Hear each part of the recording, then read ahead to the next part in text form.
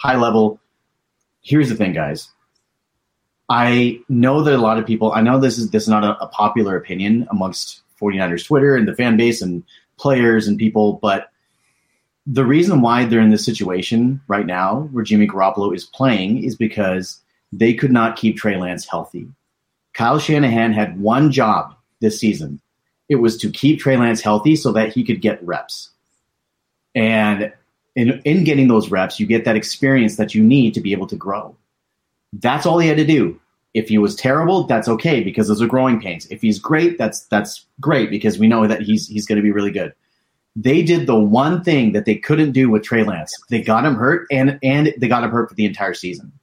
So to me, like a lot of this blame, honestly, for what's going on now, for Jimmy even playing, it's on Kyle because not only like people like, you're shifting blame. No, Jimmy, we know what Jimmy is. We've known this for a while. We know he's wildly inaccurate. We know that he's wildly inconsistent. We know this. Watch him put up a great game against the Rams on Monday night because that's what he does, right? And he's going to drive us crazy. But the whole thing here is that Kyle chose to bring Jimmy back. I know everybody's pissed at Jimmy, as they should be. Kyle chose to do this. They chose to have this circus all offseason. They chose to bring him back. They chose to freeze him out of training camp and not give him a playbook. Fine, Jimmy had that excuse or whatever, right? Like, that's not an excuse. You played with these guys for 5 years, right? Like, that's a lame-ass excuse that Jimmy made about, like, I didn't get the playbook and rhythm.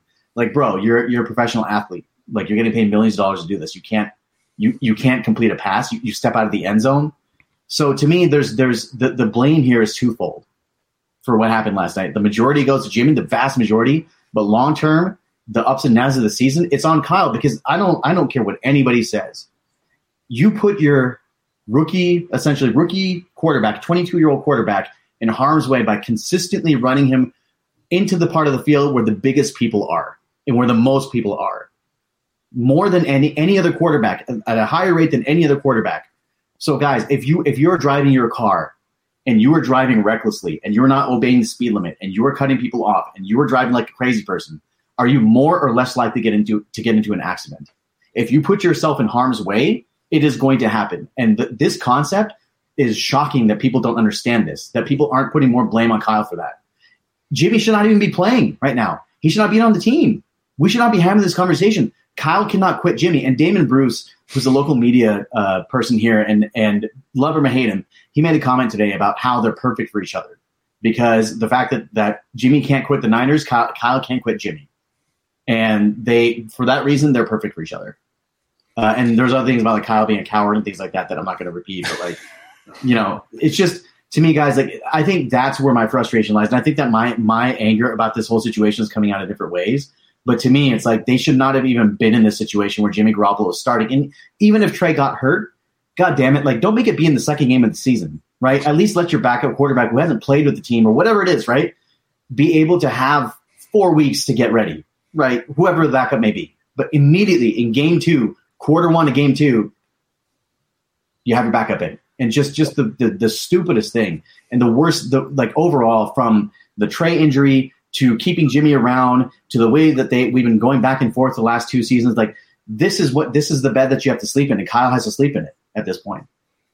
And I mean, Kyle made a couple calls in this game too that were debatable that I don't know that I necessarily disagreed with at the time. The first was on the holding call where he decided to decline it and let them kick the field goal instead of making it third and really long and trusting the defense again. So you could argue that he kind of gave Denver 3 points there. Thought you could have looked at it both ways. I wasn't like going crazy over it at the time. I probably would have backed them up if it were me, just because the defense was playing so well and tried to get them out of field goal range. And the other one was something that when he kicked the field goal with Golden, it was 4th and 2. I think you go for it there. I think they were on maybe the 31-yard line, maybe of Denver, right around there. To me, I think you go for it there. To me, I think you try to put your foot on the gas. You try to get the first down. You try to get 7 points. Because obviously, the 3 wasn't enough. They were having issues. Money don't make money, Al. Yeah, exactly. Yeah. So those 2 things for sure for me, those were a couple calls that I thought were a little bit, and there's been some issues with that with Kyle, with him getting maybe a little bit too conservative with game plans and things like that. And again, it's not saying, oh God, you can fire him right now. It's not it. I mean, I'm not saying that. What I think, Zane, you've said before is there's places where we think he can be better. And you're going to, it's part of what we do, having a show or in the media or whatever. You react to the game at hand. You talk about the good things, which we will. There were some good things, and you talk about the bad things. You can't just be like, oh, well, whatever, brush it off. Like, there were things that he did that were a little bit, and it might have cost him the game at the end. Well, and I want to push back a little bit on that narrative that's going around that, what should we have expected from Jimmy Garoppolo? He wasn't in camp. They didn't give him a playbook, yada, yada, yada, right? I would understand that if we were a different team and Jimmy Garoppolo came to us 2 weeks before the season started and all of a sudden was thrust in week 3. We're talking about a quarterback who has been with the franchise since 2017. Mm-hmm. I understand that he didn't have training camp. I understand that they didn't give him a playbook. But is it my understanding that your position is that the playbook has changed so much from 2021 to now that Jimmy Garoppolo has no idea what's going on? I'm hard pressed to believe that at all. So regardless of the amount of time that he had with the playbook in camp or not, this is still the same offensive system that he has been the quarterback for since 2017. So miss me with he didn't give enough time with the playbook. Like, that's nonsense to me. And then on top of that, what was frustrating for me was Trey Lance came to the podium after that Bears loss and essentially said, guys, that's on me. I have to be better. I have to be better. There's plays that we missed out there, whatever. Jimmy Garoppolo came to the podium after this game and went, well, you know what? I don't want to make excuses, and then started to make excuses. One of those being, I have to get back into rhythm with these guys. Take accountability, man. Just take some accountability and be like, you know what? I played like absolute dog shit tonight. I'm sorry. I'm going to be better. And just move on. Like, I would respect him so much more for that than this mealy-mouthed, I have to get rhythm with the guys and blah, blah, blah. Like, no, man, you stepped out of the back of the end zone. Like, no amount of training camp practice is going to keep you from doing that. And then not only that, but 3-step drops and you can't stop moving your feet. You're like a freaking happy feet dolphin in the pocket on 90% of the plays, right? So just take it, man. Just take it on the chin and move on. Because again, you make it seem like you are a victim as opposed to the defensive stars. Fred Warner, right? Came to the podium and was like, you know what? As a defense, we have to be better. Fred, I'm sorry, man. You guys were awesome. And you're coming here and you're taking accountability for this loss. No thanks. I don't need that from you. I know that you were great. What I need is the other side of the ball to take accountability. But that's leadership, right? That's leadership for you. That's why Fred Warner is a captain, because he comes to the podium and he goes, you know what? We gave up a touchdown in the fourth quarter. Like, we got to play 4 quarters. Well, you know why you gave up a touchdown in the fourth quarter? Because you were on the field way too damn much, right? That's part of the problem. So again, Jimmy, been with the team for so long. Be a leader. Take accountability. Take it on the chin. Move on. Say, we'll be better next week. But none of this like, oh, I got to find rhythm. And, I've only been here a week. No, thanks. I don't accept that. I want to throw some numbers out at you guys with Kyle Shanahan. Now, he's been an OC or a head coach now since 2008. We know his offenses get yards. I'm going to read you where his offense is finished in points scored as an OC and then as a head coach with the Niners. So as an OC, 17th, 10th, 25th, 26th, 4th, which was the RG3 year in 2012, 23rd, 27th, 21st, 1st, which was the Matt Ryan MVP Super Bowl, where they made the Super Bowl year, 20th. That was 2007. Oh, sorry, 1st. Okay. And then he goes to the 49ers. The Niners have finished 20th, 21st, 2nd in 2019, 21st and 13th in points scored. Is that what we expected when he got here as a coach? This team has been winning with defense and running, but they're not putting up. I thought when Kyle Shanahan came here, definitely by year 5, year 6, where we're year 6 right now, that this was going to be a top offense. And when I say top offense, I think of someone, not that every year you're scoring 35 points a game, but you think of a Sean Payton and Andy Reid, right? These offensive coaches where their offenses are generally high powered. Has this offense ever really been high powered? They really haven't. 2019, they were second in points. So they did score points that year, but I don't really call it a high powered offense necessarily. So at what point too, and again, if you win games, I don't care. I don't care how you do it at the end of the day. But if you don't, and just if Kyle, if you're this offensive coach, it's just my question. And again, I'm not saying fire him. I'm asking anyone. I'm asking you guys. I'm asking people in the comments. I'm asking anyone listening. If he's this offensive coach, why is this team not scoring points? Right? It's like in Moneyball when he's like, if he's a good hitter, then why doesn't he hit good? Right? If he's this genius, and I'm not saying he's a bad coach. I'm not saying he's a bad play designer. Christopher asked me to tweet the stat, and I did, Chris, if you go to my Twitter, I did tweet that stat about the Kyle and the offensive points scored. So if he is this genius, why isn't it happening? And I'm genuinely asking this question. Why?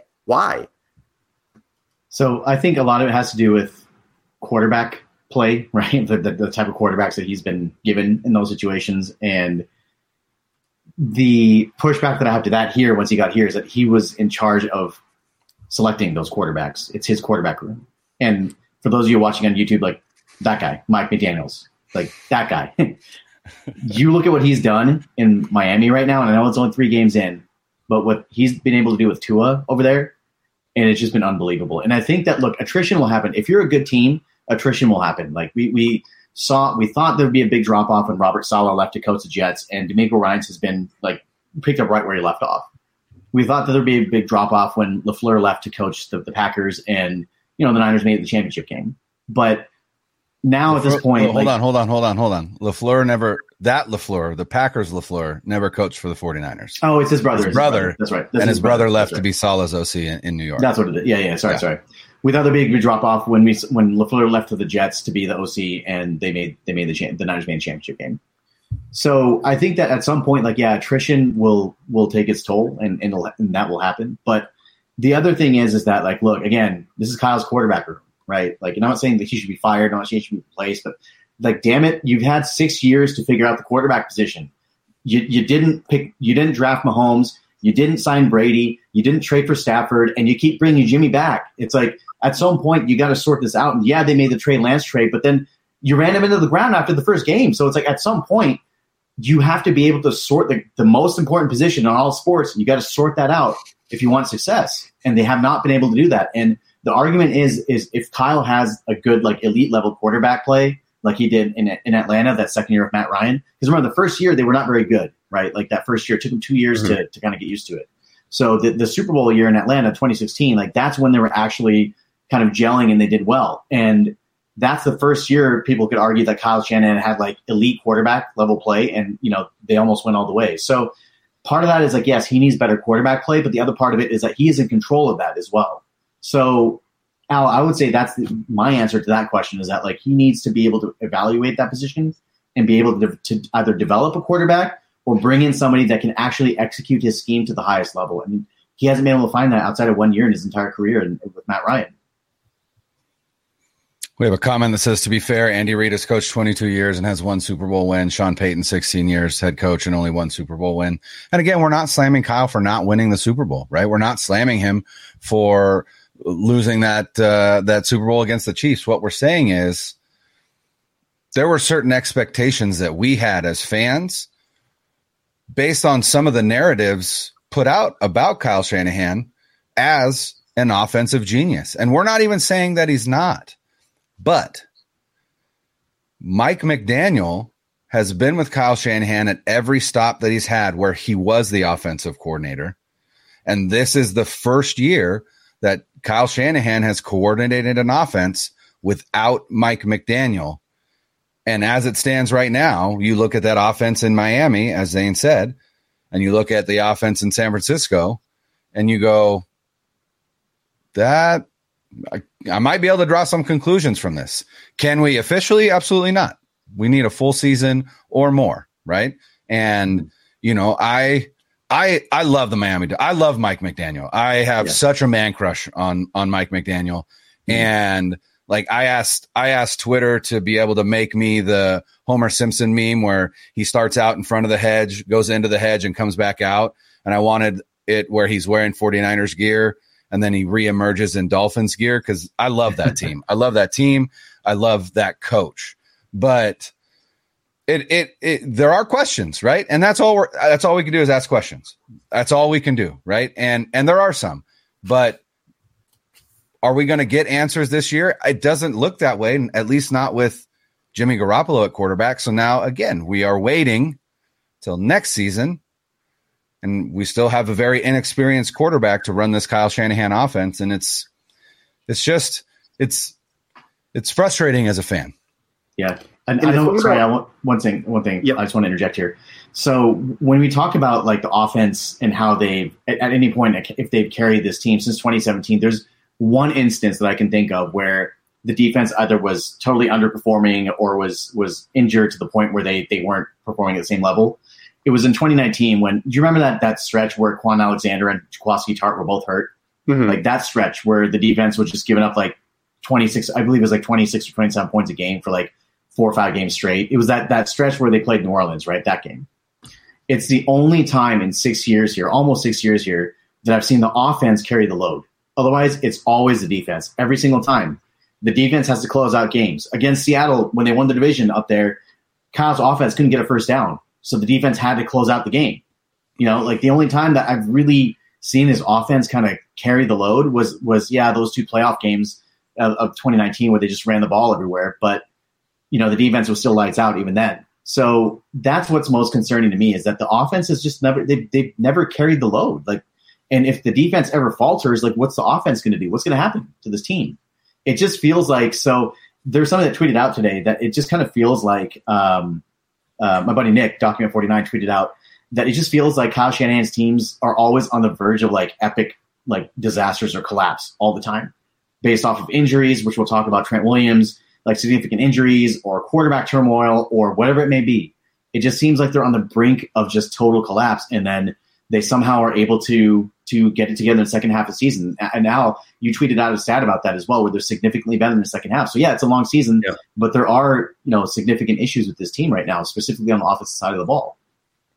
So the coaching, because what that comment said about Sean Payton and Andy Reid only having the one Super Bowl, yes, and a couple things on that. One, I think with Super Bowls, Bill Belichick has made, that is not normal, right? Most coaches, really good coach, they win a Super Bowl, right? There's very few that are going to win, your Bill Walsh's and your Bill Belichick's. There's very few. What I'm looking for from Kyle is not 10 Super Bowl wins. I'm looking for double-digit win seasons and being a perennial playoff team. So he brought up Sean Payton. Sean Payton won double-digit games 9 times. Andy Reid has won double-digit games 16 times in 23 seasons as a head coach. That is always being in the playoffs, always being in the conversation. Mike Tomlin has, if I'm reading this right, 9 or 10 win seasons. These guys are always in the conversation, and that's where I want to see that's where I want to see Kyle get, where his teams, not that you're going to go 14-3 every year or in the Super Bowl every year. I want to see Kyle in the conversation every year. He's got his teams to 10, 11 wins every season, 8 out of 10 years, that sort of thing. That's where I want to see him go. This year is gigantic for him. Gigantic. If they win 10 plus games, going to make the playoffs, then all of a sudden you're double digit wins 3 out of 4 years and you're cruising, right? If they don't, now you're not making the playoffs 4 out of 6 years and not having a winning record for it. Now that's bad. The narrative will complete. This is a gigantic year for him. His trajectory and how he's looked at will change immensely based at the end of the season. Either we're going to stop, hey, he got there again. After a slow start, he got there again. Or there's issues here. It is a gigantic season for him. Gigantic. By the way, before we move on and try and find some positives here to end this show, there are 12 coaches in NFL history who have won multiple Super Bowls. And that is Bill Belichick, and then Bill Walsh, Joe Gibbs, Vince Lombardi, Tom Landry, Don Shula, Tom Flores, Bill Parcells, Jimmy Johnson, Mike Shanahan, Tom Coughlin, and George Seifert. That's it. It's only 12. All right. Before we move on, like I said, to find the positives, support for the No Huddle podcast is brought to you by Manscaped, the best in men's below the waist grooming. Their products are precision engineered tools for your family jewels. Manscaped's Performance Package is the ultimate men's hygiene bundle. Join over 6 million men worldwide who trust Manscaped with this exclusive offer for you. 20% off and free worldwide shipping with the code NOHUDDLE at manscaped.com. Again, that's 20% off and free worldwide shipping with the code NOHUDDLE at manscaped.com. If my math is correct, and I think it is, because Al's math has been correct the last couple of times, that's about 12 million balls. That's a lot of balls. So again, please visit manscaped.com and enter the promo code NOHUDDLE at checkout for 20% off and free shipping worldwide.